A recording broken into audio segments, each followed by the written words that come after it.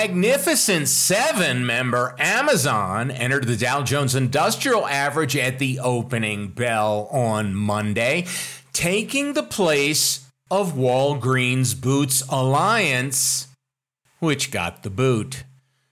Both moves are at least partially in response to a 3-for-1 stock split from Walmart, of all things. Or could it be that the creaky old Dow Jones Industrials, first published on May 26, 1896, is struggling to remain relevant? Good morning. This is your Financial Animal Buzz on Business for Tuesday, February 27th, 2024. My name is William Walsh. I spent my entire career, over 40 years, as a financial advisor and financial planner.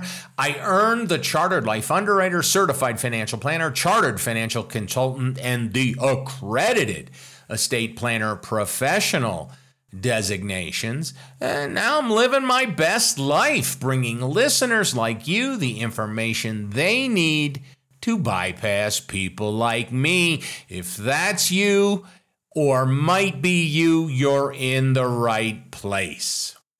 We're glad you're here. Stocks finished mostly lower on Monday, but the sell-off wasn't too bad and came on so-so volume. Interestingly, the semiconductors were up on the session. The Dow Jones Industrial Average was off 62 points. That's just a bit less than 0.2%. It closed at 39,069. The S&P 500 was down 0.4. That's 19 points. And it closed at 5,070.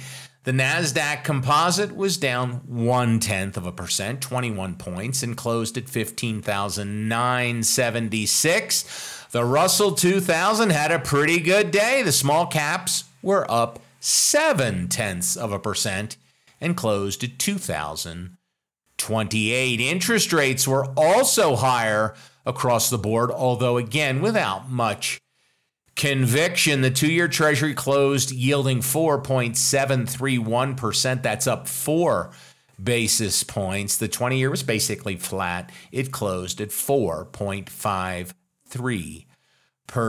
Oil was up $1 and closed at $77.54. Gold gave up most of yesterday's gains. It was down $10.50 and closed at $2,039. Bitcoin had a great day. It was up over 7% and closed at 4 p.m. Eastern Time Monday at $54,637, up $3,624. We noticed today that all of the ratings this podcast has received on Apple Podcasts are 5-star reviews. How awesome is that?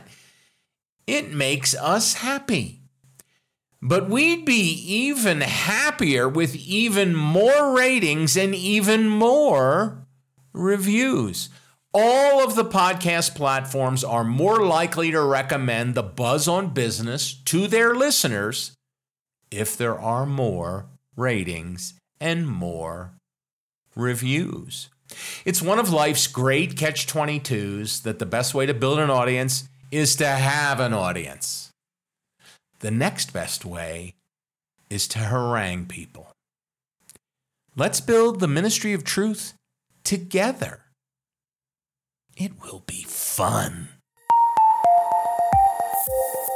Just 5 public companies reported earnings on Monday. All 5 missed on revenue, and 3 of the 5 missed on profits. Not a good day on the earnings front. Mixed news from the economic calendar. Building permits for January came in above expectations, but new home sales disappointed. Economists were expecting a 680,000 annualized rate. We got 661,000 instead. Still, we're probably back in that phase where bad news is good news if we ever left it. Given the higher than expected inflation numbers in recent weeks, the worry on Wall Street is of an economy that is too strong, not too weak. So what does the substitution of Amazon for Walgreens in the Dow Jones Industrial Average have to do with the stock split at Walmart? Well, the Dow has just 30 stocks in it, so if you're going to add one has to go. Walgreens has fallen over 60% since it was added to the Dow 6 years ago. The Dow itself is up almost 70% in that time. Indeed, if Walgreens had just kept up with the other 29, the Dow would be over 400 points higher than it is today. Amazon, by contrast, has been one of the fastest growing companies in the world in the last decade, and its stock has reflected that. And it is thought, and this kind of makes sense, that replacing a mostly brick and mortar drugstore chain with the largest online retailer in the world serves to make the Dow more relevant. Maybe. But what's the Walmart angle? Well, the Dow Jones Industrial Average is just that. It's an average, not an indexed. It was developed and popularized way back during a time before computers were even thought about. In those days, the average was published once a day after the close of trading. They just added up the prices of all the stocks in the average and divided by 30. So when one of the companies in the Dow splits its stock, the price of that stock drops. And that plays havoc with the calculation. There's always a factor included in the calculation, although the substitution of Amazon for Walgreens makes that factor less of a contortion. The S&P 500 is market weighted. The stock price of Walmart is irrelevant. Its market cap of $472 billion or thereabouts is all that matters. So, will being added to the Dow lift Amazon's stock price? No, we're not so sure. There's only $87 billion in investor money indexed to the Dow. Compare that with almost $6 trillion, 87 billion versus $6 trillion, which is indexed to the S&P. And as we've seen with Walgreens, being a member of a Dow is not a guarantee of a higher stock price.